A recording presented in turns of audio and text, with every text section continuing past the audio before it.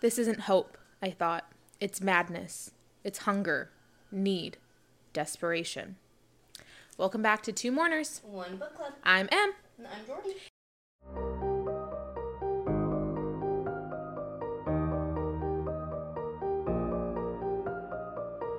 And today we are going to be going over the final chapters 21 through 23, plus the kind of epilogue of Siege and Storm by Leigh Bardugo. And so if we remember, we left off with chapter 20 of Alina having a dream, kind of, maybe real. Having a terrible experience. Yeah, of thinking she's kissing Mal, but it's actually the Darkling. And is it real? Is it a ghost? Is she hallucinating? If it's not a ghost, if it's not a dream, then it's kind of assault. It's not kind of, it is. It is, full stop. So, she was, freaking out a little bit. And so she was, left her room and went outside. And we're like, oh my gosh, where is she? Where's she going? Where'd you come from? Oh, goodness. It's been a while since we've done that. Yeah. Cat Eye Joe in a little bit, actually. I know. And so chapter 21, it begins with Alina not only leaving the little palace, she leaves the palace grounds completely. She goes out into Osalta, into like the nicer area, if we remember from a few chapters ago, when the people were playing and having tea when the country's kind of falling down around them. And she walks through the not as nice part of town. She goes through the gates, or the city walls. And as she's walking, she's telling herself she should stop. She knows that she shouldn't do this. This is not smart. It's not a good idea. But she just needs to walk. And then she gets to the city walls and she leaves the city walls. And she is outside of Osalta. But outside Osalta, if we remember, there is the Pilgrim encampment. And it might not be super dangerous, except the fact that the Pilgrims worship her. Specifically, and think that she is a saint. So, right now, it's not looking great. There's no immediate threat, but common sense... Uncomfy. This is when you should turn around. Yeah, common sense is not there. Turn around, don't drown. Yeah. And so she's outside. She sees that the group of pilgrims has grown into thousands of people potentially, and that they were all kind of in one spot because the sun was rising, and so they were getting ready for their prayer time because she's the sun saint. They worship the sun saint, and if it's rising, it's an homage to her, I guess. Yeah, basically. I mean, ancient cultures in human history have worshipped the sun, so this is very similar, but she is like the sun given form, and so they're worshiping it and her. And they're chanting Sancta, Sancta Alina. I know. Can you imagine like being somewhere where thousands of people are just like, it's like being in a football, like a sports stadium, and like the crowd is cheering for you. I'm sorry, you said that, and I thought of a Cinderella story when they're like, Austin, Austin. He's like, Austin, what are you doing here? It's true. It's true. It's like that would creep me out so bad, and like you can hear it like from further away. Like she's walking up, and it's like this indistinct noise, but then you realize it's your own name. That's very, very scary. And their hands are like lifting upward, and this is where the quote from I just said came from, that it's not hope, that it's madness, because she doesn't understand why they are worshiping her as a saint, because she's just a human being and she doesn't see herself as a saint. Exactly. Alina the atheist is like, idiots. No, but she really is like, she has like, this is like the biggest version of imposter syndrome you can have. I mean, yeah, she's like, they're calling her a saint. Everybody thinks she's like Jesus. Yeah. And she's like, I'm just me. Yeah. It's fine, y'all. And so it kind of hits her at once, the gravity of where she is and what she's doing, and she realizes just how tired she is because she couldn't really sleep last night after Mal and the Darkling and the dream and all that. And Malarkling.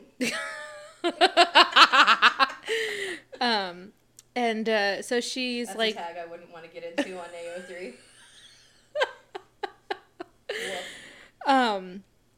And they're not only are they chanting her name, they're chanting like daughter of Ravka, Sol Koroleva, Rebbe Dostolba, which means the daughter of two mills, because there's like two ancient mills in the place where she was born. And which she doesn't have any particular connection to either. No. So she's like, that's kind of weird that they're chanting that. And she weird flex, but okay. That's kind of weird. Like, y'all can choose like the sun or like gold or anything, like Grisha, Karamzin even, but you know, it's just me. But then she, once they start chanting that, she thinks of her childhood. What? I thought, I'm just Jenny from the block. I'm just Alina from the Two Mills. That's really, like, she's like, I'm just me, y'all. And so she starts to think of any memories she has from before being in the orphanage. And she doesn't have a lot. She remembers, like, beets staining her fingers, being on the shoulders of someone. But everything after that was Mal. Jordan rolled her eyes. I did. Very annoying. This is Mal. I'm sorry. My condolences. Can you imagine your life flashes before your eyes and it's just your shitty boyfriend? That'd be awful. I would be like, I gotta live. I have to do something more than this. Anyway.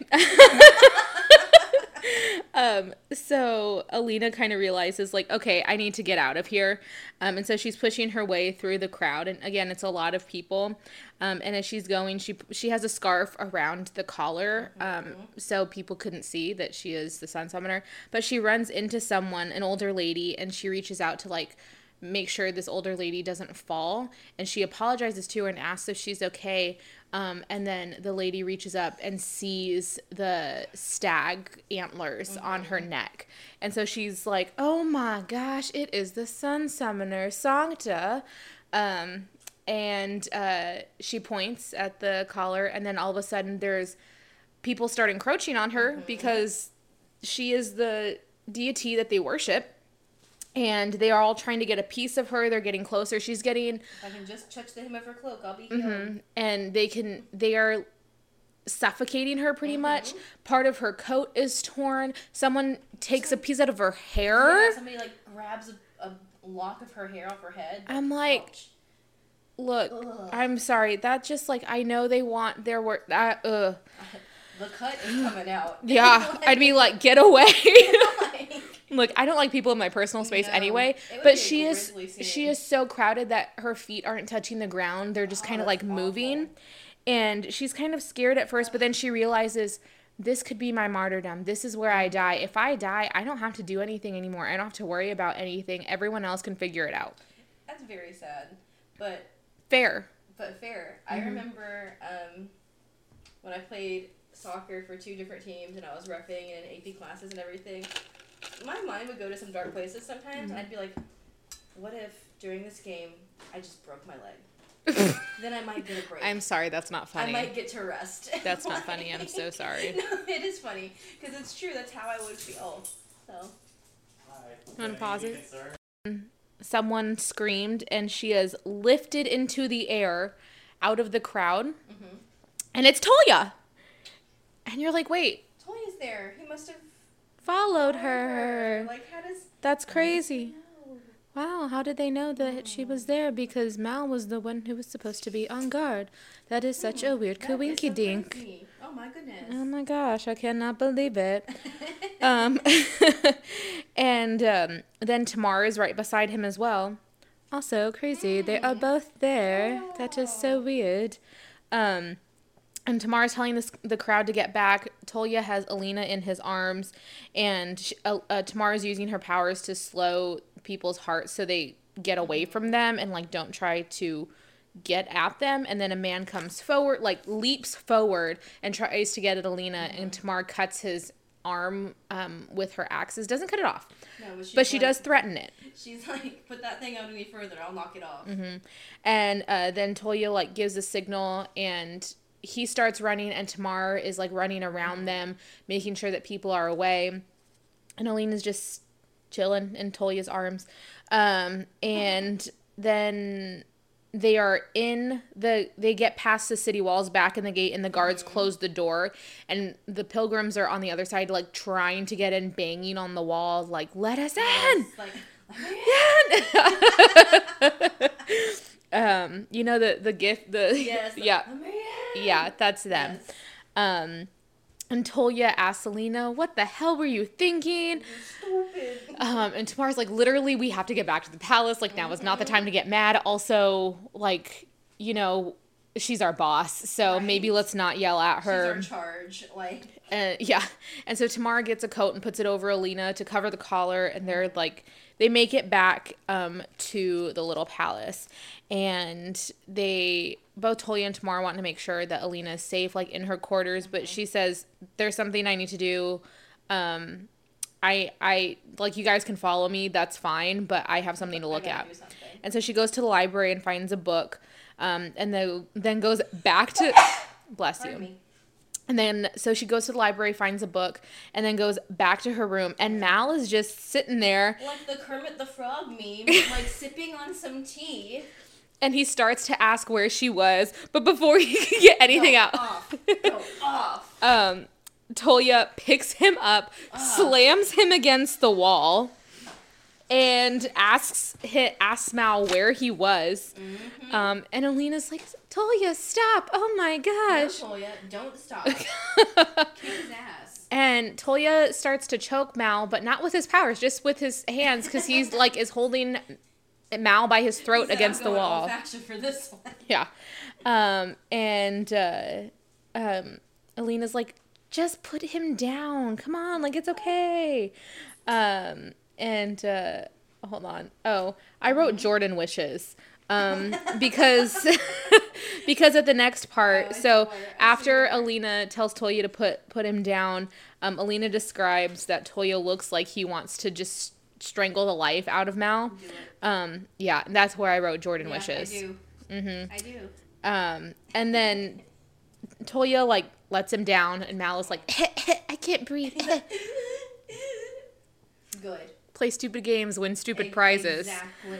I'm kidding. No. Because he's like, where were you? Like, it was your job. It was like, you saw the chore chart. You were the one who was on during this time. And he's like, I must have fell asleep. Like, but he wasn't in the common room. No. She has to walk past the common room. He was asleep elsewhere, we'll say. We don't know where. But also, he was fighting, so he was like, oh, I was tired, I fell asleep. Bro, don't fight. He was like, I was right next to you, and Tolia's like, you were at the bottom of a bottle. Drag him. And Mal apologizes. He just says, I'm sorry. And Tolia's like, sorry? Are you kidding? That's Tolia on his way to kick Mal's ass. I was going to say we can edit that out, but that works. Mal apologizes, and Tolia's like, are you kidding? You're sorry? For this. It's like the lipstick in my Valentino white bag. That's what I imagine the fury of Tolia right now. Honestly. Mm-hmm. And rightfully so. And Alina pretty much tells them to get over it, that she's going to go change, to someone go get Nikolai and have him meet me in the war room. We got to talk. There's other things going on. Mm-hmm. And so she goes to change and puts on a keftan, goes to the war room, and Mal is there. And Alina notes that she did not invite him, but he's there anyway. She goes in, and he looks at her when she comes in, but neither of them say anything to each other because no one likes communicating. Oh my goodness. And Alina had grabbed an atlas in the library, and she puts it down and goes up to an ancient map of Rabka on the wall. And she says that it's her favorite, and it's the oldest and most beautiful. And she traces her fingers along it, and I was like, it's an ancient map. And she's a cartographer. She should know that finger oils ruin I art. know. I literally wrote, touching an ancient map? Really? And two of our friends got their masters in museum studies, mm-hmm. and one of them specifically worked in collections. And every time she gets something delivered to the museum, you have to wear gloves. You have to take such care. Yeah, you have to take such care of it. And Alina, the map maker, the person who knows how difficult it is to make maps, licks her finger and puts it on the map. Like, I'd be pissed. The Darkling's like, I've had this map for how long? He's like, I was the one who made it. Honestly, my grandmother's map. And she's like, you're who? Whomst? How old are you? How long 17. have you been?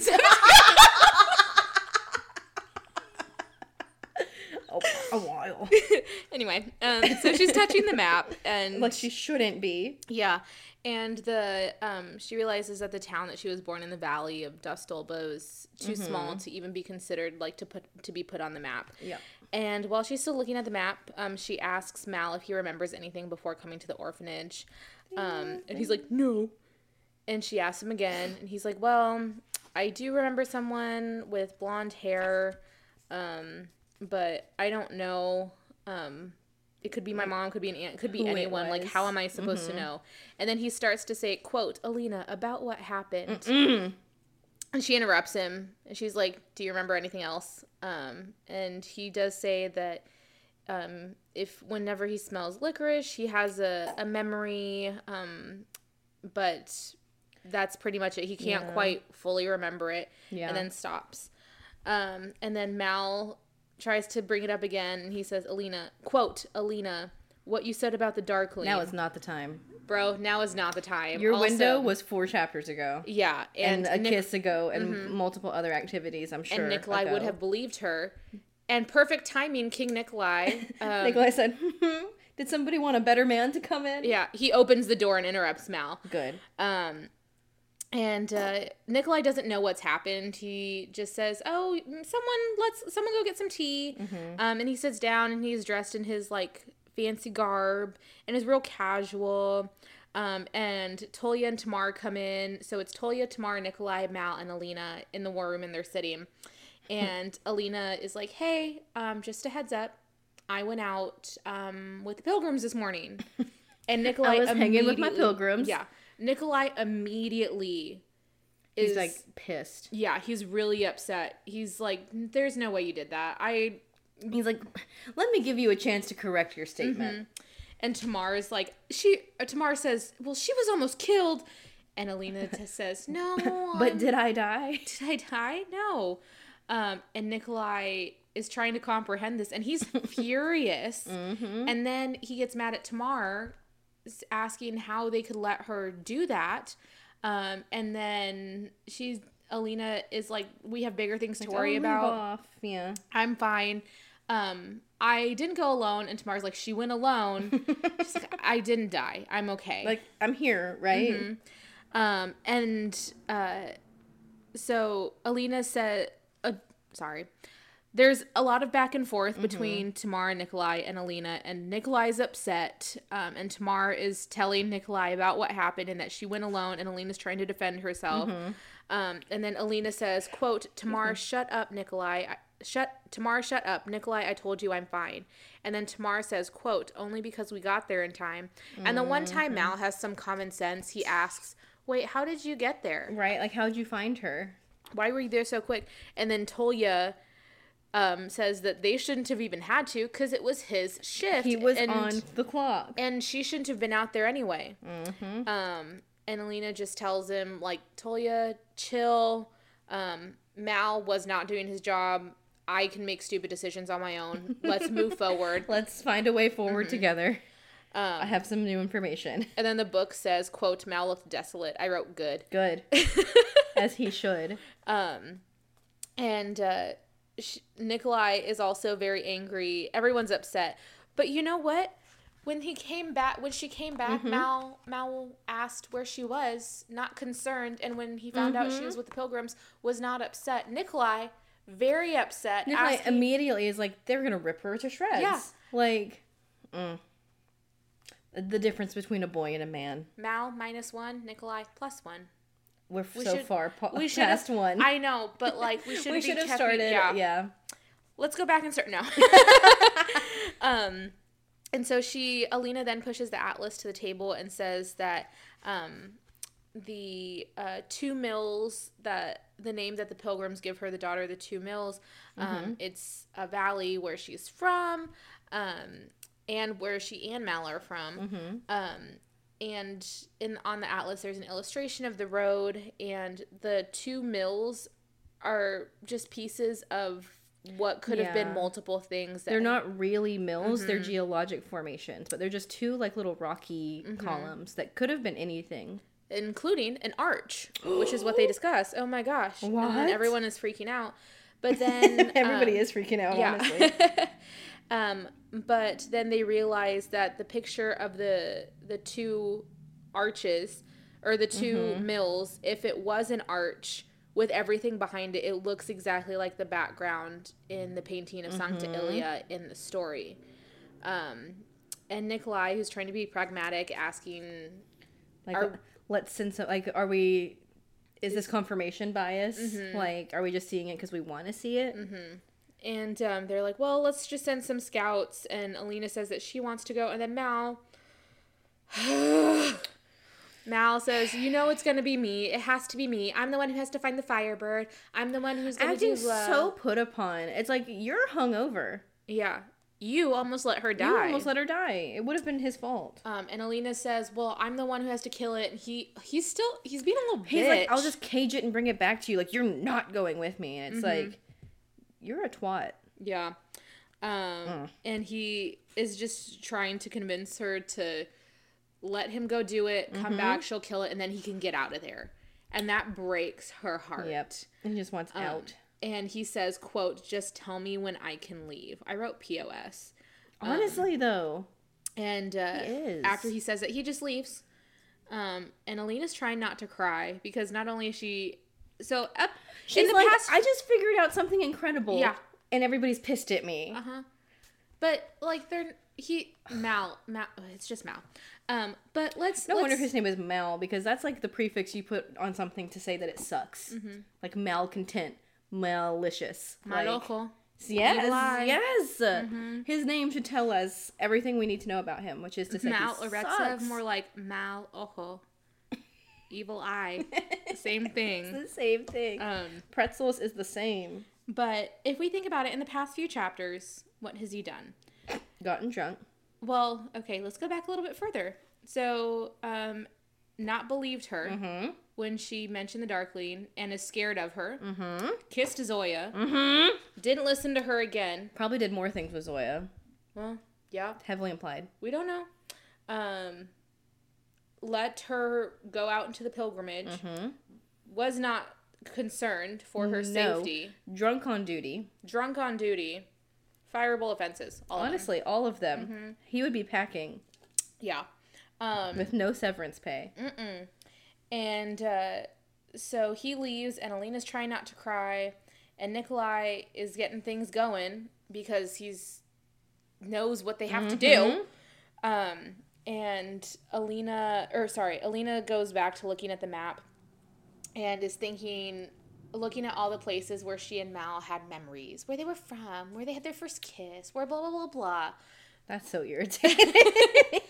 And Nikolai comes up and puts a hand on her shoulder and tells her that it's for the best. But when he puts his hand on her shoulder, she wonders, should she fall into him? Right.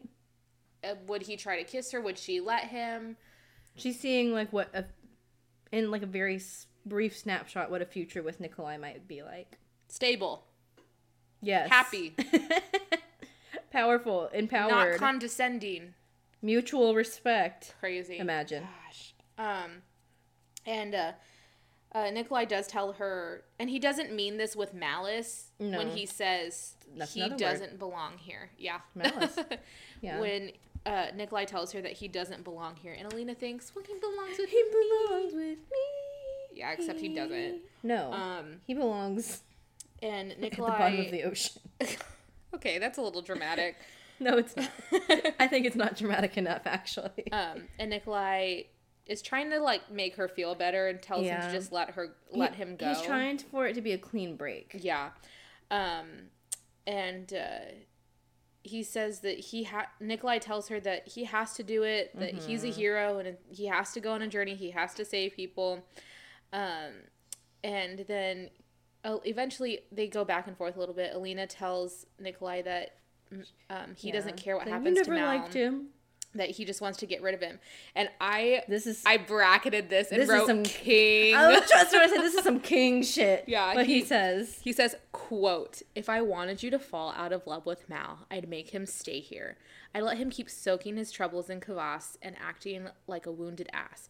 But is this really the life you want for him?" Yeah, he's like, he's doing a well enough job of digging his own grave with you that if I wanted to sour you against him forever, I'd keep him here. Which, honestly, not a bad idea. Honestly. And then Alina realizes that Mal that he is miserable there. And I didn't like this next part because she's thinking that she was mad at him for him wanting to be something she wasn't, but she's like, but I'm making him be something he's not. Okay, whatever. Okay, but he's like, you can be a tracker anywhere. There's always going to be something to track. Because, like, she's equating what they're doing as the same, but it's not. Because he's, like, saying, change this fundamental part of who you are as a human being. Don't be a summoner anymore. Don't be Grisha anymore. She's saying, I still want you to be fulfilled. I want you to have hobbies. I want you to track and be happy. But if you can also find a way to be here with me, because you care enough to be here with me, that'd be great. She's asking for a compromise. For mature compromise. He's asking for her to be something she isn't. Pretzels is not the same on that one. And then she kind of realizes, like, you know what, it actually might be better if he goes. There might be some sense there. She wants the Firebird, and that is her ultimate goal, and she does feel that power and that hunger, and she feels shame for it, but realizes, maybe. And then she tells Nikolai, quote, "You know the problem with heroes and saints, Nikolai? They always end up dead." Bars. So I feel bad for, like, reading a whole bunch of quotes this one. But they were really good quotes! Lots of bomb quotes. They were really good! I know. And that is the end of chapter 21. Also pause it real quick. They both end. And so on to chapter 22. Recap, we don't love Mal. What? He's my favorite character. Yeah. I couldn't even say that with a straight face. And so Alina describes that Mal just avoided her the rest of the time while they were there. And she was surprised when he showed up with Tamar to escort Alina to Nikolai's birthday dinner. And I know it's like a very regal, fancy birthday dinner, but the phrase birthday dinner is like they're going to Chuck E. Cheese. You know? They're going to Charles Cheese. Charles Entertainment Cheese. And she's dressed in a pretty kefta, a gold kefta with pretty. Like sapphires. And it's like a little bit like see-through in places on it. Very pretty. Is it? Yeah. Shimmery? It's sheer gold silk. Yeah. Very pretty. And she notes that when Mal and Tamar come in the room, Mal looks Frover but doesn't say anything. Whatever. And so they go to the dining room. Mal and Tamar walk her there. Presumably Tamar's behind her, but Mal is right in front of her. And they're in this grand dining room, and in the room it has generals of the First Army and their wives, and family of the Lantsovs. The queen's on one end, the king's on the other end, and Vasili's next to the king, and Nikolai's in the middle, and Alina's sitting next to him. Nikolai it should be noted, Nikolai asked for a ball not to be thrown because there's people in the country who needed the money more than a ball. Starving. Again, king shit. Honestly. And but they did have a 13-course meal that the queen and king planned. And a weird standout of this is a Jell-O in the shape of a baby deer. I want that for my birthday. Okay. We'll make it happen. We have almost a year. I'm going to start looking Do you want it for yours? On Amazon. No. I'm going to start looking on Amazon at baby deer Jell-O mold. Take it to the office. Can you imagine? No. That'd be awful. I mean, why would you do that? I don't know. It better be good Jell-O. Probably isn't. But they have a 13... Like pistachio. I know. Or something. They have a 13-course meal, and the king gives Nikolai a gift. And it's actually really sweet. It's like a Fabergé egg, but inside is a ship with Sternhan's flag, and it has a little cannon. Well, that's actually really cute. That's actually a very thoughtful, nice gift. And throughout the meal, Alina's only half listening. She's watching Mal. And it even gets to the point where Nikolai tells her, hey, can you at least try? Like, this is my birthday dinner. Can you at least try to look happy? I know you're dealing with stuff right now. He's like, look, I know you have things going on, but it's literally my birthday. Yeah. like, get over yourself. It's like my day. Yeah. Side note, my birthday is January 6th. And we know some other things that have happened on January 6th, like an insurrection. And so I remember the day that it happened vividly. I was in my apartment, and I was like, oh, no. And one of my friends, I mean, obviously more than oh, no. I know, the way your delivery was funny. Terrorist attack. But one of my, actually maybe edit that out. We'll just talk about so on January 6th, every year, my friend sends me a TikTok about someone whose birthday is also on January 6th. And it's like, remember when your birthday used to be on January 6th? I do remember. Crazy. Yeah. Now it's the 5th or 7th. So cool how you can change your birthday. I know. And as a twin, maybe I'll choose the 5th and Ben chooses the 7th. There you go. Yeah. I really like the 6th, though. 6. It will make It's also Three Kings Day. You're so right. Yeah. You're so right, it is. There are good things. Yeah. There are good things to outmaneuver the bad things. Yeah. Oh, well. Anyway. Nothing for it. She can't put a smile on for his birthday. In front of a whole bunch of dignitaries. In front of a whole bunch of dignitaries. Yeah. It's like a political thing as much as it is. Imagine going... That's your friend's birthday thing. Imagine going to Dr. Jill Biden's birthday dinner. Yes. And you're just there, grumpy. Like, my boyfriend's really driving me crazy right now. Like... And the Obamas are like, enjoying the party? And you're just like, over a white man. I'm just kidding. Bookmail is not... I'm going to stop myself there. I think my foot can't go any further into my mouth at this point. All that to say, it's not a good look for her. She needs to get over it. And she apologizes and says she knows. And he does squeeze her hand and tries to encourage her and like tells her a little bit of a joke. When the flavored ices at the end of the meal I'm all about a flavored ice. Vasily stood up and starts the toast and says, you know what, Nikolai, I'm so glad you're here. Here's to your health. And everyone toasts and cheers. Yay. And he's like, I'm not done. We have more to celebrate. Let me finish. And calls out, emphasizes Nikolai's noble birth, implying that he is a bastard. Oh my gosh, this makes me so angry reading again. I was and Nikolai's just rising above. Yeah. And Nikolai just has a smile on his face, but then Vasily continues and says that he didn't go to Karevaya to gamble. Instead, he went to Fierda on a mission that his dad sent him on. Idiot. And after a whole bunch of negotiations, the Fierdans have agreed to join them in their fight against the Darkling. Their biggest enemy for years has all of a sudden changed their mind. And everyone's happy except Nikolai. Nikolai's a little concerned. Yeah, he's frowning And Nikolai tries to, still be diplomatic and say, oh my gosh, that's so great. What did they want for this deal? And Vasily tells him, oh my gosh, they wanted access to the ports. They wanted some help policing southern trade routes. They wanted some northern roads. And then once the Darkling's defeated, they want the help of the Sun Summoner.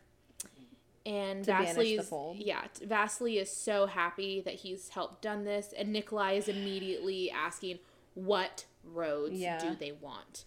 And Vasily tells him, I don't know, just some little road. It's not big enough for a big, army to go through. And Nikolai is panicking a little bit now. He's losing his decorum, which he never does. Which is not like him. And he says, when did you lift the blockades? How long have these roads been open? And Vasily tries to play it off, and Nikolai's like, no, how long have they been open? And Alina's like, ouch, my scar. Yeah.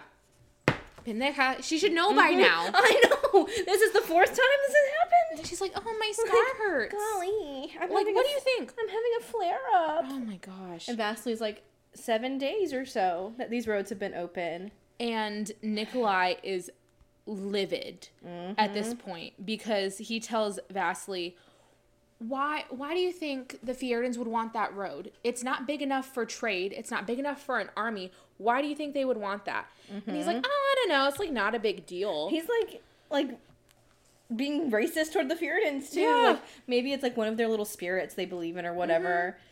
I just scratched my Oh my goodness. on the table. Wow. I'm so sorry. It's okay. I'll sand that down.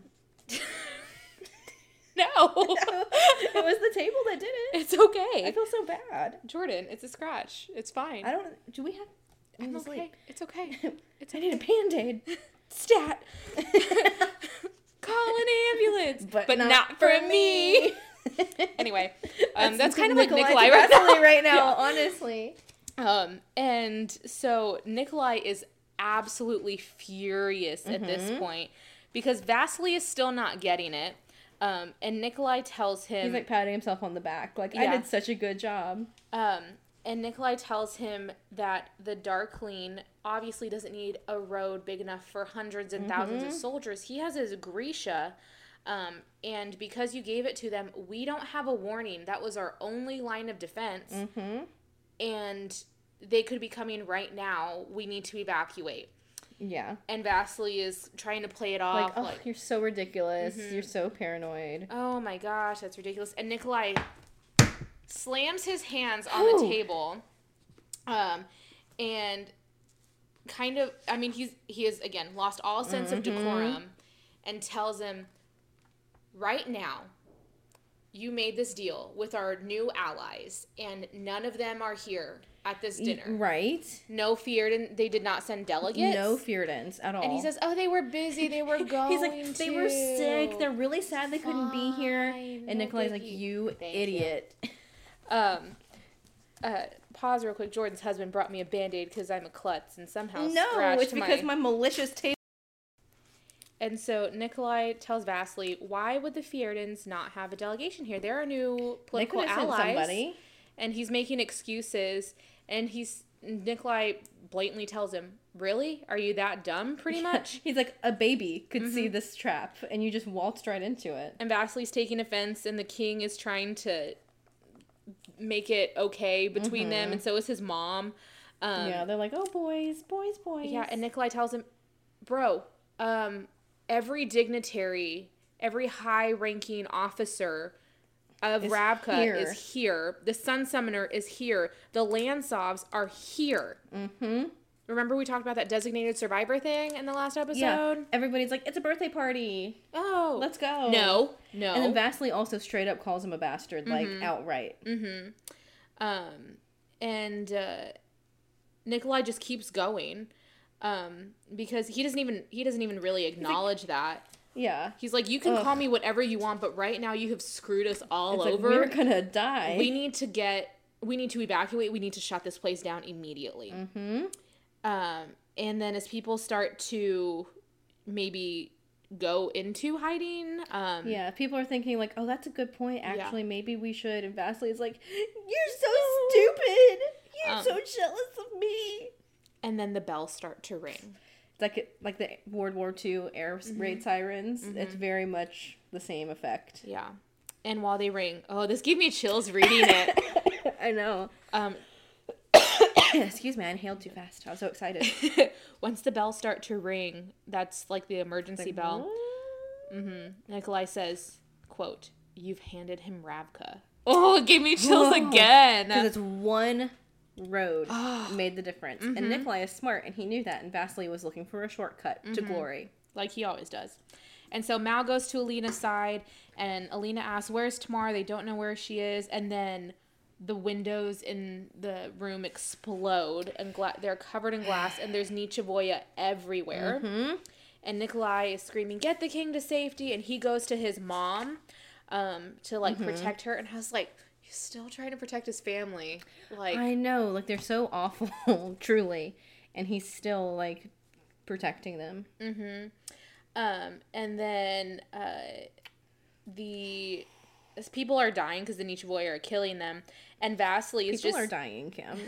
Vasily is there watching it happen and then screams at Nikolai and Alina saying that it's Nikolai and the witch did this. She's a witch. Witch! And I wrote, literally, what? Right? It's like last ditch attempt. Yeah. And so what does this guy do, Vasily, when there's Nichevoya swarming the room they're in, literally murdering people? He gets his sword and starts to charge at Alina to kill her, and Mal steps in front of her, which that's the best thing he's done in 5 chapters. Right, honestly. Like, the only protecting he's done. Yeah. And before Vasily can get to her or Mal, Nichevoya... Nichevoya bites his arm off. I feel like this is going to be played as very dark comedy. Like, just no more arm. Oh. Arm gone. Wow. Like the Friends episode with the Thanksgiving one when Phoebe flashes back to the Civil War. She's like, more bandages. Basically, what's happening. He's just kind of shocked. And then, of course, arm gone. So he doesn't last very long. And he dies. And the queen tries to get to Vasily, and Nikolai is trying to console her and say, no, like, he's gone. We have to get out of here. Late. We gotta focus on ourselves. And so people are screaming, people are crying. People are throwing up. If Wylan was there, he would be throwing up. I'm sure somebody's throwing up. And the Nichevoy are just coming in, like, just going through people one after another. And Nikolai tells them to follow him. So... and Alina does finally start using her powers and, like, starting to get some of them away. She couldn't do it in the room because there was too many, like, people who were not Nichevoya. And so she didn't want to kill them. And so they are going to the little palace, and they hear an explosion. And they don't know what it is. And as they... get out of the palace, they look down, and the gate to the palace has just been blown off by some of the Darklings' Grisha. And they're running to the little palace, and Nikolai tells them that he has to... Nikolai tells Mal and Alina that he has to get his parents onto the Kingfisher and get them out of there. And Alina says that she has to stay. She has to get the Grisha out, but that he needs to get them and Baghra out. Yep. And Nikolai tells her that he promises that he'll come back. This also... oh my gosh. I swoon. So he says... Nikolai tells Alina that he'll come back as soon as he can. And then she says, quote, "On your word as a cutthroat and a pirate, he touched my cheek once, briefly. Privateer." Oh my goodness. Unquote. And Mal's just there, like, let's go! Mal's just like... like the emoji of the guy that's just standing, like... Yeah. With his arms down. Should we pause because it's 6:37? Yeah. I should go.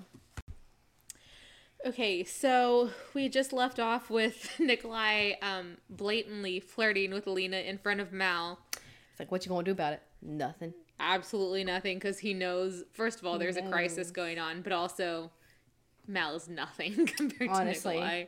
Full stop. And it was just Mal's like... nothing. We just went to trivia and came back, and we talked about it in the car, and we're like, it was such an intimate thing for Nikolai to touch her cheek and just say privateer. Like a callback to, like, the times they've spent together. Just... Look. Bitch. I know Alina and Mal are, like, soulmates or whatever, but I would be hard-pressed to not fall for Nikolai. Yeah. I would even say... there might be some what's familiar is comfortable going on here. Jordan. You're right. Am I wrong? No. I know, I you're can't scandalized. say Am I wrong? So. You're going to look at me and tell me that I'm wrong? I can't. She came down in a bubble. And yeah. It's like what you know. So we jump forward, and the Nichevoya bite on Alina's shoulder is hurting a lot because she didn't realize that the first 4 times it happened. Honestly, every time her freaking shoulder wound hurts, she sees the Darkling or, like, has a Darkling experience. She's like, that's unrelated. Surely. Correlation is not causation. It's like, but it is, though. And so now she's upset at Vasily, which, like, that's fair.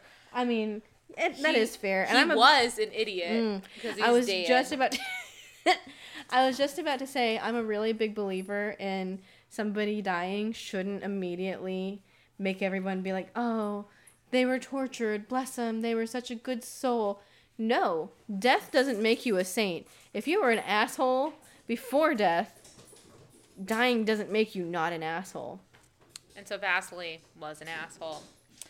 And so they go into the little palace, and as the doors open, Alina falls to her knees because it is...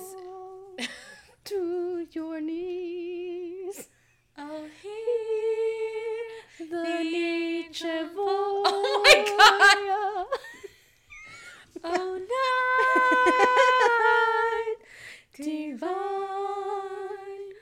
whole night is when that the darkling came Barnes.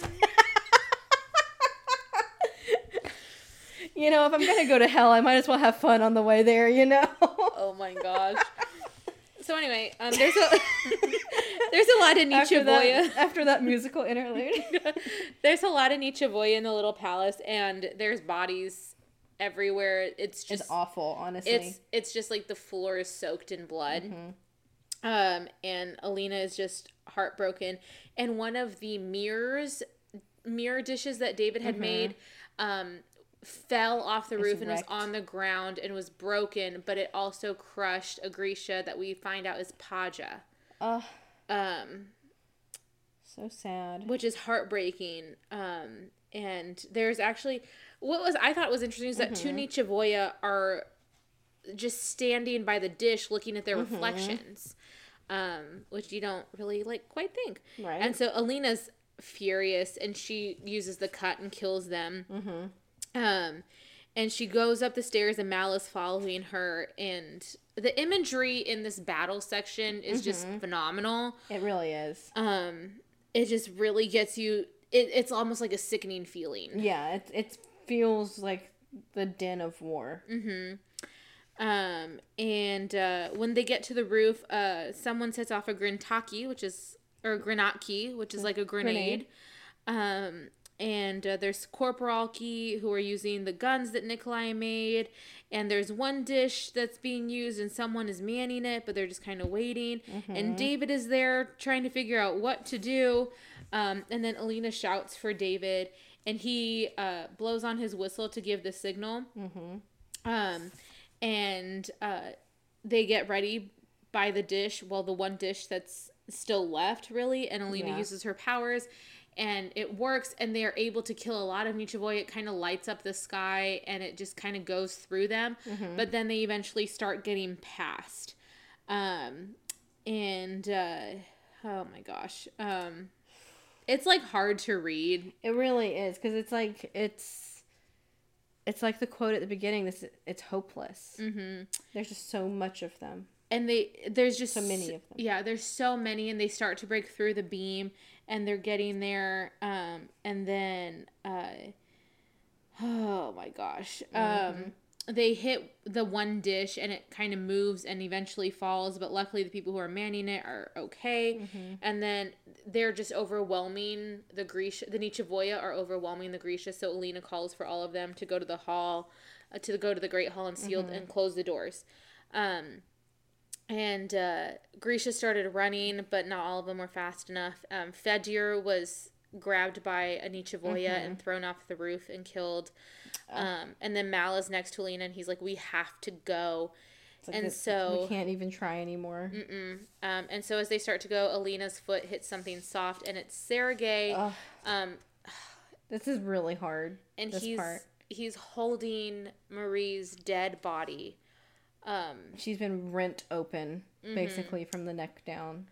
And he's crying, sobbing, saying that there's no one left because they've pretty much been decimated by the Nichevoye.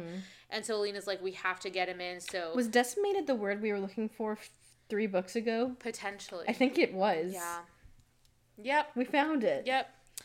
Only took 3 books. Yeah. And so Mal pulls Sergei away from Marie, and they get to the great room and close the doors and lock them. Yep. while they're in the room, there are some Nichevoya that had remained there, and they are actually cornering Nadia and Zoya. And the Squallers, they're both Squallers, and they're trying to use their powers to keep them back, like throwing whatever they can at them. And Alina uses the cut and kills them. And in the room that they're in, there's bodies everywhere still. And Alina asks if there's any more people alive, really. And Zoya says no. And we learned that they were at dinner, and all of a sudden they heard the bells, and then the Nichevoya were just everywhere. Vasily really well and truly messed them completely up. He put them up an unsanitary tributary without means of motivation. And so we find out how many of each order there are, and there's not a lot. So few. And then Alina asks if anyone saw Tolya and Tamar, and no one says they did. Everyone's kind of like, no, actually. Like, where are they? And then Alina thinks, well, maybe they've been lying to me and working with the Darkling this entire time. And then Mal says, well, maybe we can still find Nikolai and get with him. And Alina pretty much tells him no. No, she's like, if he's not gone by now, he's dead. Which is true. And we don't know where Nikolai facts. is. So they're trying to think of a plan. They're like, maybe let's get to the upper town. I don't know if we can make it. Some people don't think they can. They're like, well, we don't really have a choice. And then they hear thunder in the distance, and that's the Darkling, because of course he's so dramatic. Yeah, of course he's gonna come in with like the what is it in Megamind where he's like challenging Hal, and what is that? It's Thunderstruck by AC/DC. Oh my god! He's like, you're a villain, but not a super one. And he's like, what's the difference? And he says, presentation. You've been That's thunderstruck. That's the Darkling. Whoa, whoa, whoa, He has to like approach from far away with like this dramatic atmospheric event. I've been on the DCC cheerleaders, or the Dallas Cowboy cheerleaders TikTok, and that's their song when they're like on their knees and they go, thunder. Yeah. And then they do the head roll. I'm thinking of the Darkling. Ben Barnes, if you're listening, make my day. I'm dead. That is so funny. I dare you. I have nothing to offer you in return except for the knowledge that you'll make millions of people happy. That's so funny. So I could just see it with his cape, but like in thigh highs. But they're like, do you know what they're on I know their exactly knees, what you're talking about. And it's the point. And they're like, they have the pom-poms and they're like, I know exactly what you're like that. It's like him at the point and the others are like the Nichevoya. They're all doing the dance routine together. I am deceased. Oh my gosh. That is so funny. And meanwhile, Alina and all of them are like with the bodies of their dead comrades like, oh no, he's coming. And he's like sashaying his way to the little palace. Like, you better work, now bitch. I'm thinking of the DCC. Oh my gosh. You know when they come on the field and they're like... Literally. He's like skipping down the road.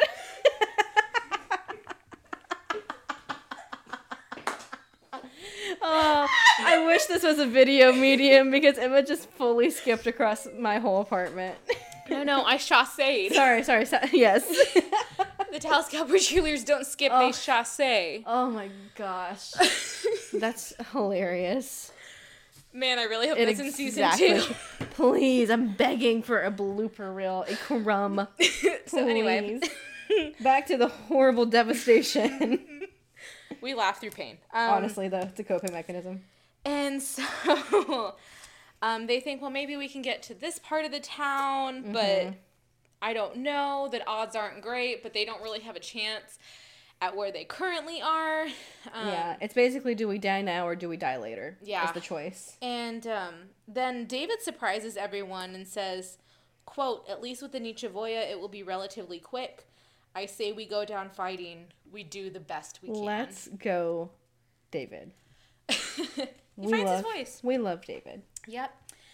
And so we find that he has one grenade key left, so one grenade. And so they make a plan, and then Alina gives a signal. They open the doors. David throws the grenade key, and Zoya uses her powers to throw it at the Nichevoya. And it stuns them for a few seconds, and it gives the Grisha enough time to run. And while they start to run, Alina uses her powers and is trying to... Just keep them off. Trying to keep the Nichevoy away from the Grisha so they can get away. But there's just too many of them, and Mal is shooting at them as well, and it's just not doing... There's just too many. And then all of a sudden... There's a whole bunch of gunfire in the distance. And so the Grisha are running towards the woods. All of a sudden, there's gunfire coming out of the woods. And you're thinking, what in the world is that? And yeah, it's a whole bunch of the Sun soldiers. The pilgrims who are now like Minutemen and have with arms. Tattoos on their face. They have sun tattoos emblazoned on their face. Yes. And they're all chanting, Sancta Alina, Sancta Alina. Oh my gosh, that's so funny. I'm not getting over that one anytime soon. And so they are going after the Nichevoy the best they can. And at the front, leading the Sun soldiers, the pilgrims, are Tolia and Tamar. Oh.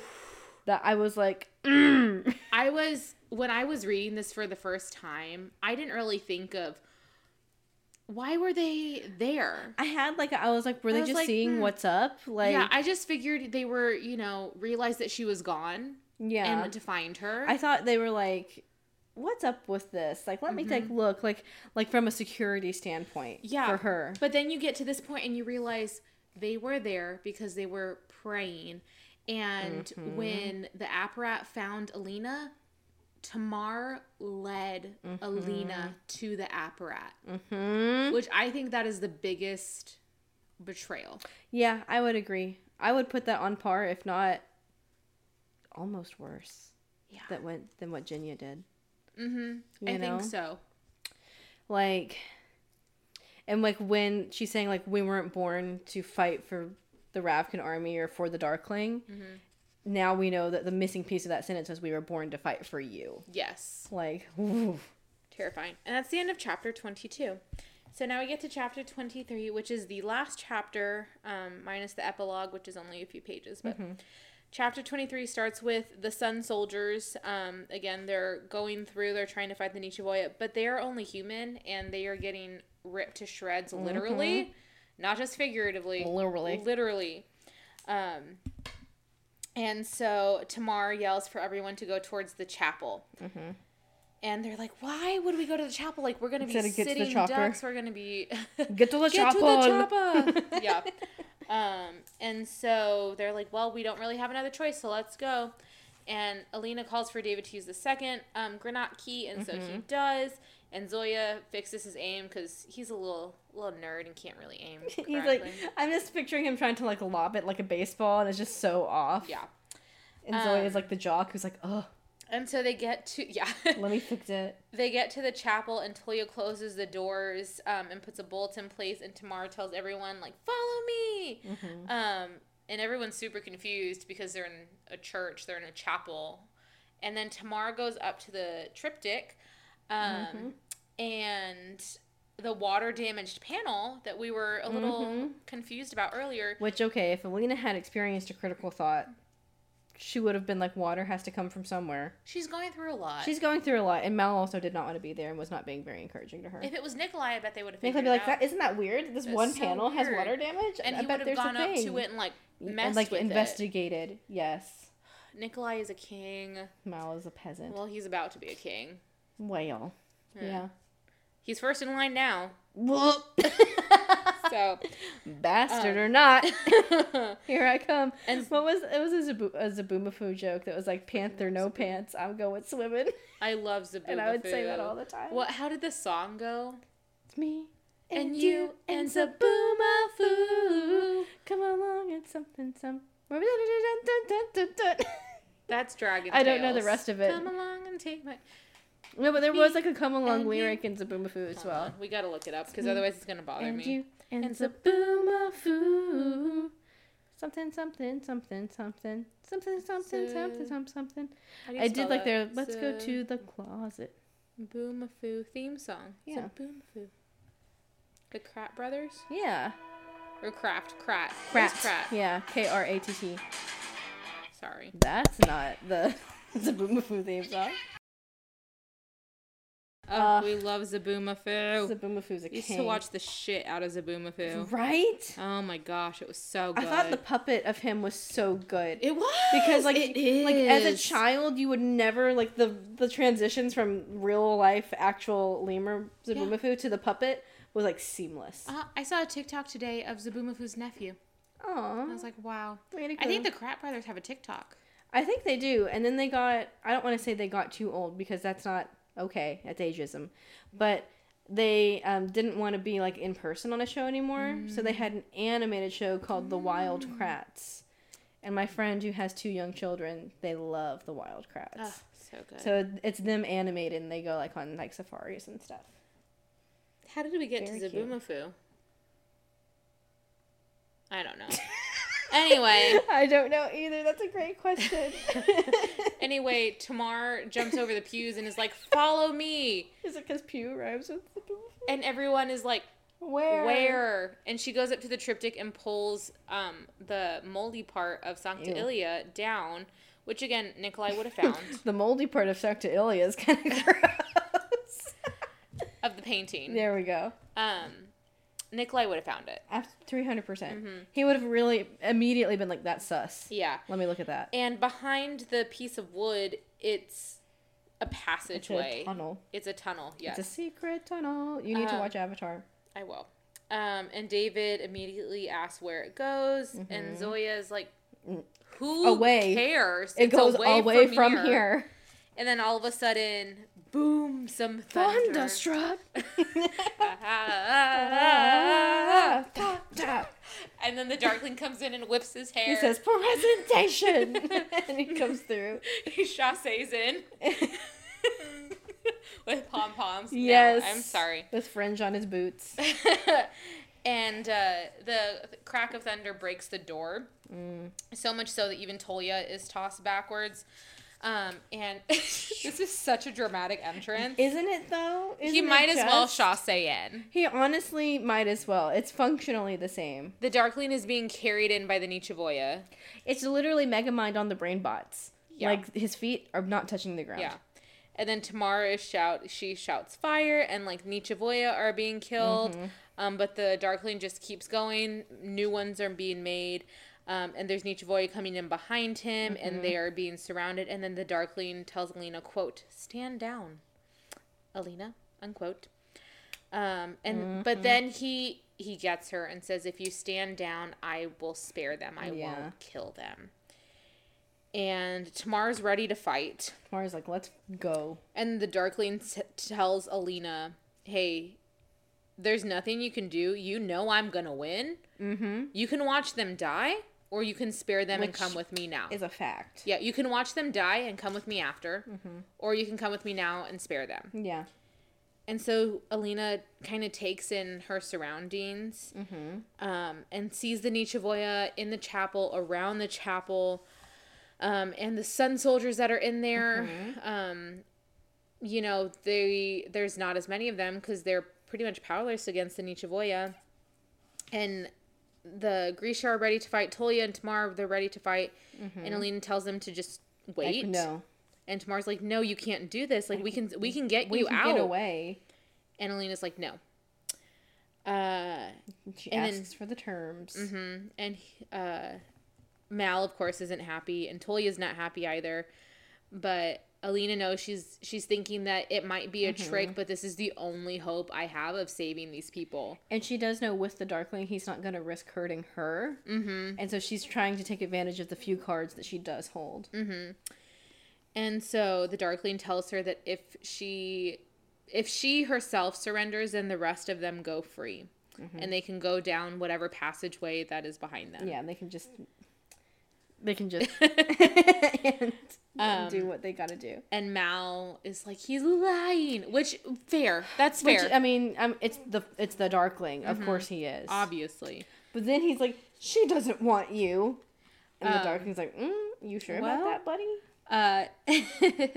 And then he brings up the fact that the Darkling warned Alina that her normal person, her person without powers, would never understand her, and that he would grow to fear her. And she tells him, "No, you're wrong," but she knows in her heart that he was right. But her inner monologue is like, maybe he was right. Yeah. And then the Darkling says, quote, "You cannot lie to me. Do you think I could have come to you again and again if you had been less alone? You called to me, and I answered. On the fold, in the palace, last night." And it's like, it's simultaneously revolting and relief. Because she thought she was going crazy. She fully thought she was losing her marbles. And so it's like, thank God I'm not going crazy. Oh my God, he was really here. Mm-hmm. He was really doing these things. Because now she realizes he knows what I was thinking. He knows what I was doing. Also, he literally assaulted me last night. Icky. But it was real. I wasn't going crazy. And Mal is there thinking, he literally says, yeah, "No, you can't. That's impossible." And he's like, you don't know what's possible. Yeah, Mal just feels like shit because he didn't believe her. Mal, I don't believe women, Uritsev. Yeah. And the Darkling tells Alina that he knows who she is. He's like, I see all of you, and I would never turn away from every bit of you. But Mal would. And he's like, can Mal say that? And Mal's like, you don't know anything about her. But Alina's like, oh my God. Alina's thinking, he's kind of right. Well, he's not wrong. She's like, I know that he's bad, but he's not wrong. And then the Darkling says, bring her. And you're thinking, bring Alina? What? Huh? But then oh my God. A figure comes forward. And Alina thinks she's draped in a shawl. And moving so stiff, like awful. Like in a lot of pain. And Alina's thinking, oh my gosh, it's Baghra. And she's heartbroken and thinking, why would she not have gone with Nikolai? If she's not with Nikolai, that means he's probably dead. And then, oh my gosh. This is awful. She takes her shawl off, and it wasn't Baghra. It was Genya. But she's almost unrecognizable because... and you have to remember... The Nichevoya bit Alina once, and it gave her horrible chronic pain. It hurts all the time, and even worse in his presence and when he visits her. This is Genya, and she's almost unmistakable. She's missing an eye because the Nichevoya literally took one of her eyes. She has overlapping bites on every inch of her body, and she's been in the constant company of the Darkling. So not just the baseline pain of these wounds hurting, but being in his company, we know, exacerbates the symptoms. So she's in constant, excruciating pain. And Alina calls her name, but before she can go towards her, David comes up from behind her and goes towards Genya. Ugh. I'm gonna cry. Oh my gosh. Because he sees her and he, like, gasps behind Alina. And he goes up to Genya, and Genya, like, pulls away from him, trying to cover herself, trying to hide herself. And so David kind of ran up to her and then slows down because he sees that she's hesitating. And he puts his hand on her shoulder, and Alina can tell that she's crying, and Alina's crying. Yes. Because I'm crying. Yeah. Alina, this is what broke Alina because it humanized the destruction that the Darkling has sent. But it also, not only had the Darkling physically hurt her, Genya took pride in her appearance, especially as a tailor. Yes. And it was the one thing that she always had kept her in power. It was her way to keep her agency. One constant. Yeah. And taking that away broke her spirit. Literally took one of her eyes. It bit her head up so bad one of her eyes is gone. And she's trying to have David not look at her. She's trying to pull away. And then David puts his arm around her. Oh my God. And leads her away. And the Darkling lets him do it. So he takes Genya back into the fold and is like, no more of this for you. But the thing is, he doesn't say a word. He just comes up to her and takes it takes her with him. But then David the does. Darkling blames Alina because he's like, you forced me to do this. Look what you made me do. Classic abuse. He's like, if you had, I wrote, ew, abusive. Because he basically tells her, if you hadn't run, I wouldn't be forced to do this. You know, you killed all those people in Novosibirsk. You left them on the sand skiff. And, like, here I am. I had to do all this because of you. How many Grisha have to die because of your choices? Exactly. And then he tells her, you know, if you come with me now, we can end it. And so she's thinking that it's actually logical. Like, we can figure it out. And she thinks, okay, I can end this right now. And there's peace in that, not surrender. And so she agrees. And Mal is immediately saying, no, Alina, you can't. Bitch, you did not believe her for 10 chapters. Literally. Almost the whole book. And Alina assures their freedom to asking the Darkling, like, you'll let them go if I go to you. And the Darkling says, well, we need the tracker to find the Firebird. She's like, nope, not going to do it. And he agrees, which is a little sketch. And Mal tells them, like, I'm going to go with you. I'm not going to stay here. I'm not going to leave you alone with him. Bitch. Really? Because where were you last night when she was running away? Or on the Fold. Or anywhere. In the chapel. Or literally anywhere. The last time you were useful for this person you claim to care about is when you tracked the stag. No, Rosalia. Even that, though. Nah. That was at the behest of the Darkling to keep him from Alina. Yeah. Anyway.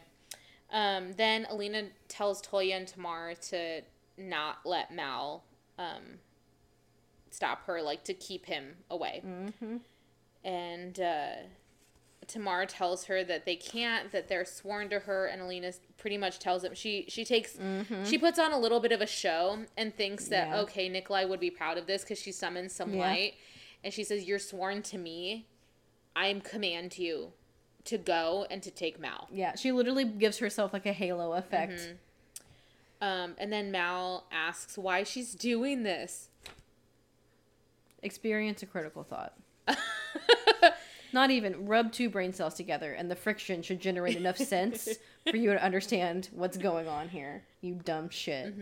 And then Alina tells him that she wants this, which I don't know if she necessarily does. She wants it to be over, but she needs it. More so she needs it to be over. And Mal tells her that he doesn't believe her. Of course he doesn't. He's Mal. I don't believe women are Retsev. Yeah. And then Alina tells him, you know what? This is what I am. This is who I am. These are my powers. Real. This is me. I can't shy away from it. And I can't change, but I can let you be free from this burden. Basically.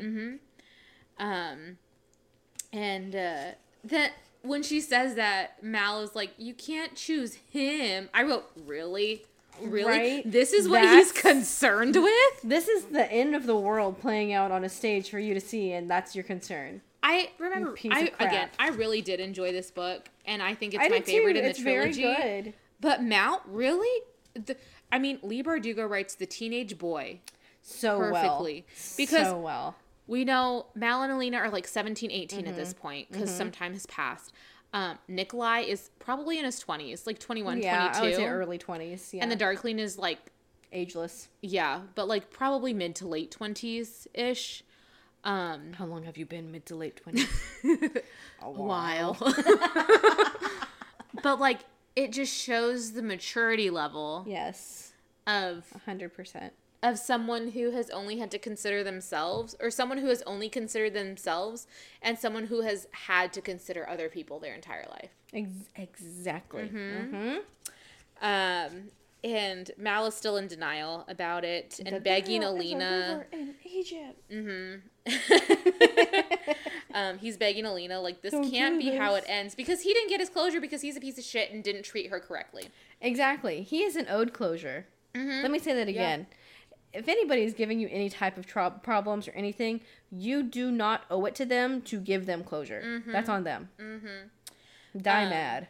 And Alina just puts her hand on his cheek and tells him that she's always loved him, and there's no end to them. That no matter what happens, there's no end. Which, like, was really sweet. That's very sweet. I wrote, I hope he feels bad. Yeah. Because she's sacrificing like herself. Crap. Mm-hmm. And so, as she steps back, she's looking at him and then walks towards the Darkling, and thinking, okay, Mal is free. Like, I did it. He's free now. Let's do it. And you know what? Nikolai may have promised me, like, he may have given me an opportunity to save Ravka, but the Darkling's actually the one who's going to let me save Ravka. And Mal is shouting her name, and Tolia's holding him back, which I'm very excited for that scene. I think it's going to be really good, because I think the actor is going to do a really great job of trying to, like, pull away. Of, like, being very desperate.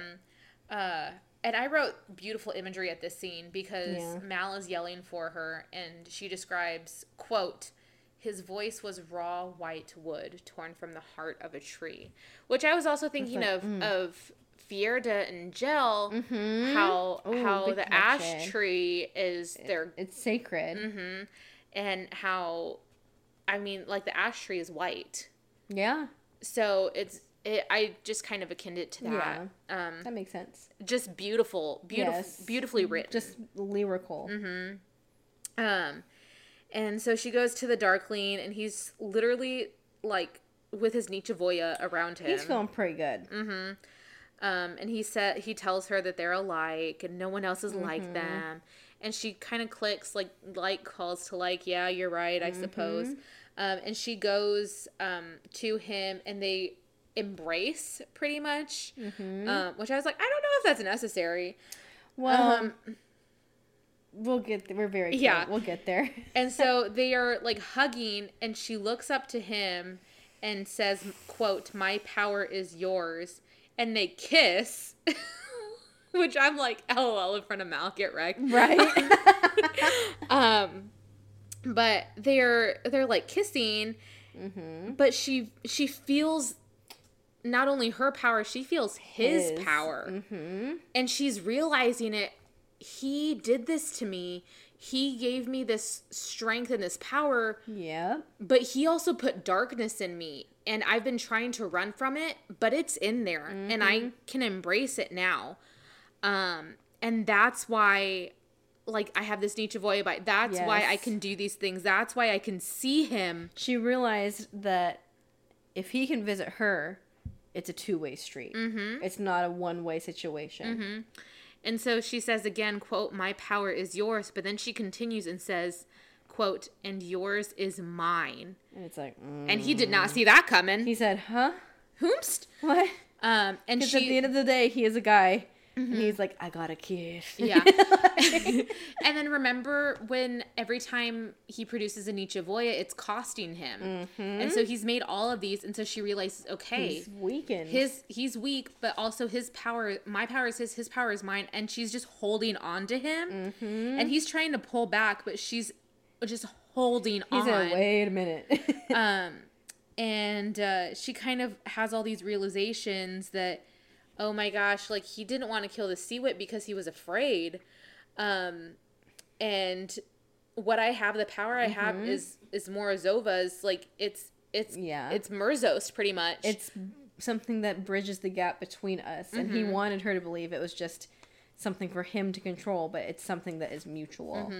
And it's this dark, I wouldn't say, sorry, it's not Murzost necessarily, but kind of. It's approaching Murzost. Yes.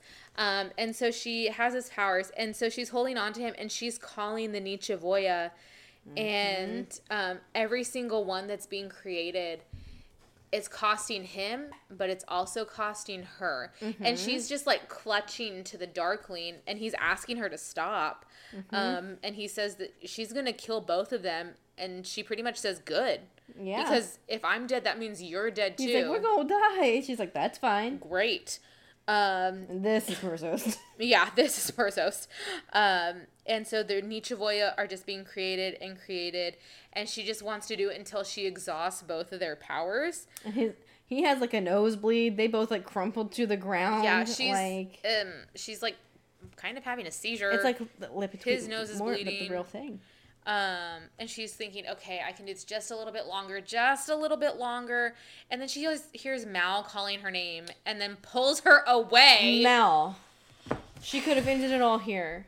And she's begging him, no, let me finish this. Like, I can finish it. Yes. But he pulls her away. Grabs her wrist again. Yeah. And pretty much picks her up. And before he can, like, take her out of the chapel, she calls... In the book, it's described as her children, the Nichevoya, because she created them. It's heavily implied that pieces of her soul and the Darkling soul are rent away from them to create the Nichevoya, and that's what lets them create them, and like why they listen to them. And before she goes with Mal, she tells them to bring it down, aka destroy the chapel. And so as Mal is carrying her away, the Nichevoya start to destroy it, and so there's pretty much an explosion. And they get through the tunnel, but with the explosion, she's knocked out of Mal's arms, and then we get a jump in the book, and she wakes up. My head hit the fire. And she's drifting in and out of consciousness, but she just feels, for lack of a better word, she feels like shit. Yeah, honestly. She's never felt worse, which is saying a lot for Alina. Yeah, because she's had some hard times. Hard times. And so she hears Tamar shouting orders, and she tries to ask for Mal, and she does, and someone asks, or Tamar asks if they should put her under again, but Tolia says they don't want to risk it because we find that they actually worked on her for hours after the explosion because they pulled her out of the rubble. Yeah, so she had, like, broken bones, like, was not in good shape. And she's asking for Mal, and Tolia and Tamar are talking, and she's still thinking about Mal. And then she passes out again. My head hit the floor. And then she wakes up again and feels like she's on a boat and hoping that she's not on a boat again. Please don't let me be back on a boat. But she's on a stretcher, and they are underground, and she's being carried on a stretcher. She doesn't know where they are, how far under they are, how long they've been going. She has no idea. But she's very, very weak. So much so hollowed out. So much so that she describes that if there was wind where they were, it would blow her to dust. And she turns to the side and she sees Mal, and Mal is also being carried on a stretcher, and they reach out and their fingers touch, and oh my god, and Alina's crying and blah blah blah, whatever.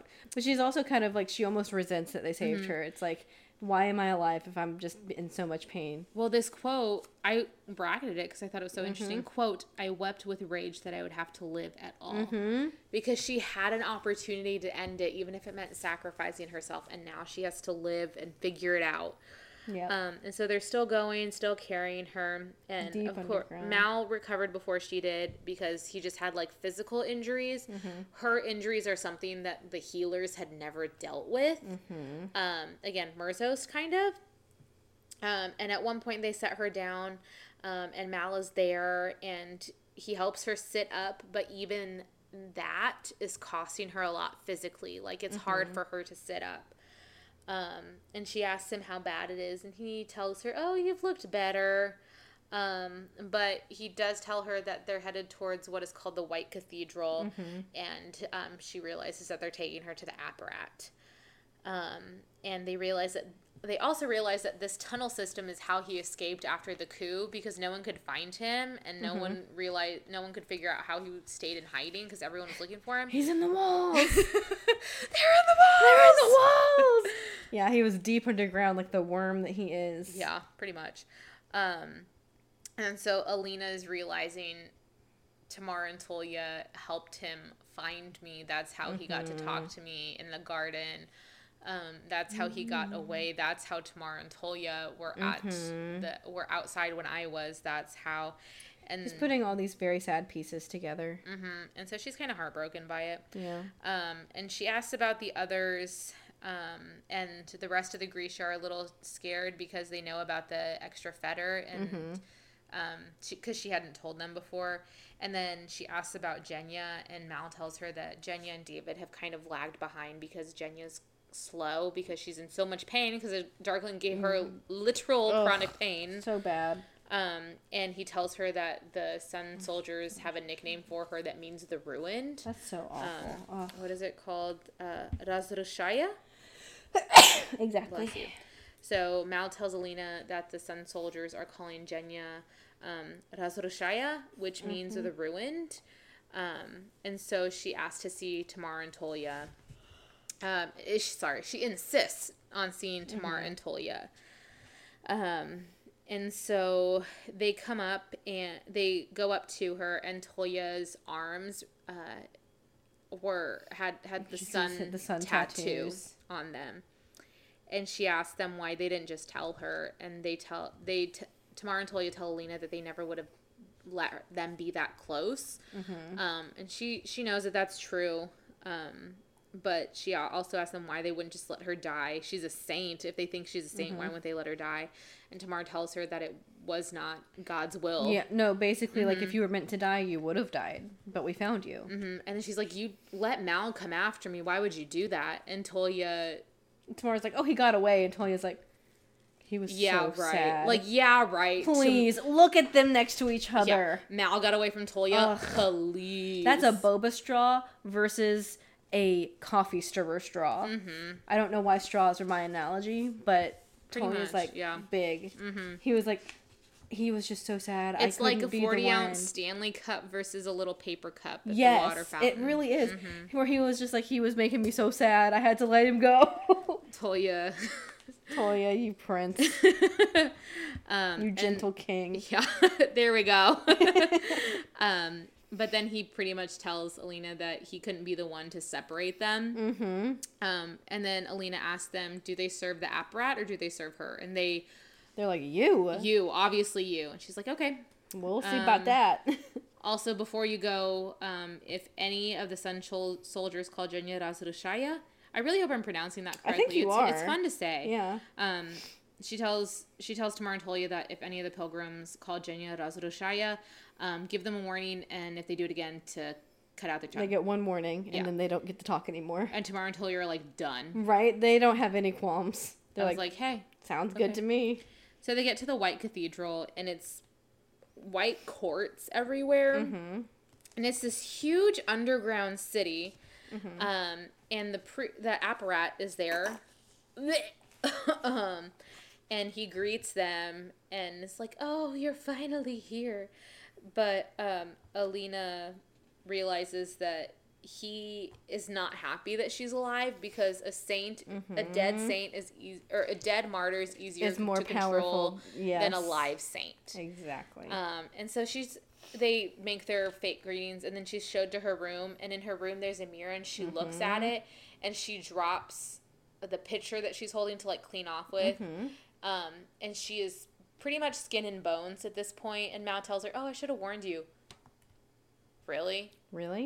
Also, her hair has turned completely white. From the stress of it. Yeah. Which, well, wouldn't necessarily like the stress that the battle with the Darkling took on her. It's like making the Nichevoya leached her of her vitality. And that includes color, honestly. She's in black and white. It's like if when in Six of Crows, when Nina took the color from the girl from the what is it, the Menagerie's hair, and just left it white, that's pretty much what it did. It just sucked all the living out of her. This is a very, very, very slight spoiler. Not, like, incredibly crazy, but a very slight spoiler for Percy Jackson, which I think we've about settled is what we're going to do next. But there's a point where two of the characters briefly have to hold up the world because Atlas is not doing his job. And the stress of holding up the firmament gives them both white streaks in their hair. Like, because it's just, the toil of it is so immensely physical, that's how it manifests. Should I get a white streak in my hair tomorrow? Sure. I'm working on some homegrown ones. Well, so she and Mal talk, but she doesn't say what she wants to, and he doesn't say what she wants him to say, because she wants to make up, and she wants to be comforted by him, but he's not. But she does tell him that she can't summon she can't summon light, and she doesn't know if it's her powers are just gone or if they're just too far underground, but that her power is gone.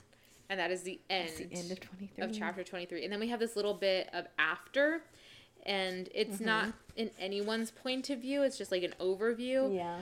And very similar to the beginning. Mm-hmm. And Alina is described as the girl, and she's dreaming of Sturmhond, aka Nikolai. Of the hummingbird and the kingfisher. And the Darkling and Mal, and she doesn't really know.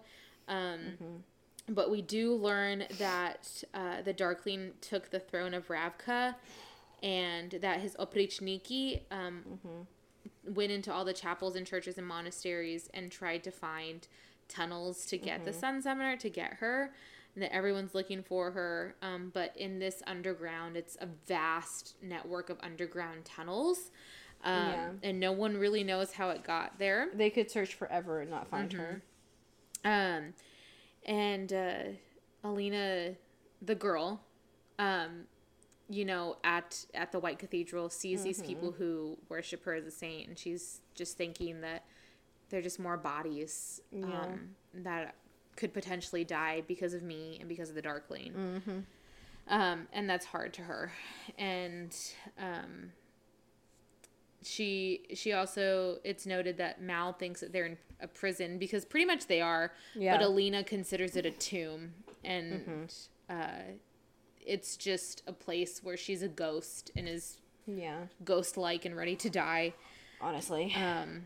But she still has she can't summon she can't summon the light, so, and she's very weak, and she has a lot of guilt over the lives that have been taken, and she thinks about the people who she's close to who has lost, and Genya who has lost what was most important to her. And she thinks, you know what, the Darkling told me that I was supposed to rule, and I'm going to, and I'm going to fix this. Yep. And that is the end of Siege and Storm. And again, I know we give a lot of hate to Mal, but you know what, this Alina, book is very good. I think Alina had a lot of growth in this book. Yes, Alina was a much more complicated character in Siege and Storm than she was in Shadow and Bone. And Mal will get there. But that is the end of that is the end of Siege and Storm, and we hope y'all enjoyed. Yes. And make sure to check back in next week when we do our Drunk and Disorderly debrief, when Jordan will no doubt give more hate to Mal. Oh, absolutely. But if y'all have any questions, comments, or concerns, please send us an email at twomournerspod@gmail.com, two spelled out TWO. Or you can follow us on Instagram at twomournerspod. Y'all can DM us there too. That would absolutely be fantastic. Like our posts. Yes. We work hard on our posts. We do work really hard on those. Last week was late because it took me longer than I thought it was going to embroider that. But again, we'd love to hear from y'all. Until next week, thanks for listening. And as always, happy heisting!